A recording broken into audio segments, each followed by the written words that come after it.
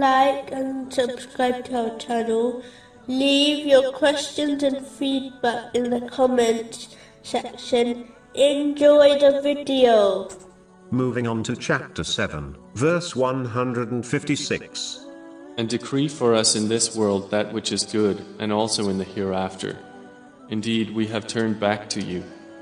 Allah said, My punishment, I afflict with it whom I will, but my mercy encompasses all things. This supplication reminds Muslims of the importance of understanding that the material world is a bridge which connects one to the hereafter. It cannot be completely abandoned, as it must be crossed in order to reach the other side safely. But it is important to note, this does not mean one is encouraged to indulge excessively in the unnecessary lawful aspects of the material world, as good in this material world is not what society, fashion, culture, or people define as good. But true good is what Islam defines as good. This being anything which is beneficial to one's hereafter. For example, wealth when used correctly, such as fulfilling one's necessities and the necessities of their dependents, is a good thing.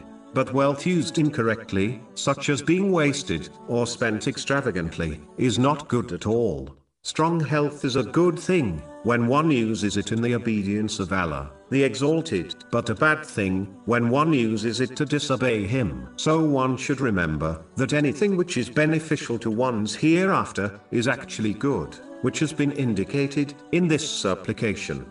Good in the hereafter consists of being forgiven by Allah, the Exalted, and being entered into paradise without entering hell first. But one should support this verbal supplication practically by fulfilling the commands of Allah, the Exalted, refraining from His prohibitions, and being patient with destiny, according to the traditions of the Holy Prophet Muhammad, peace and blessings be upon him.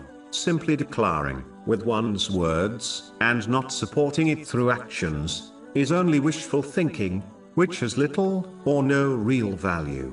This verse indicates the importance of hope in the mercy of Allah, the Exalted, and fear of His punishment, which act as a push and pull mechanism towards the obedience of Allah, the Exalted. Fear pushes one away from disobedience, and hope pulls one towards the obedience of Allah, the Exalted.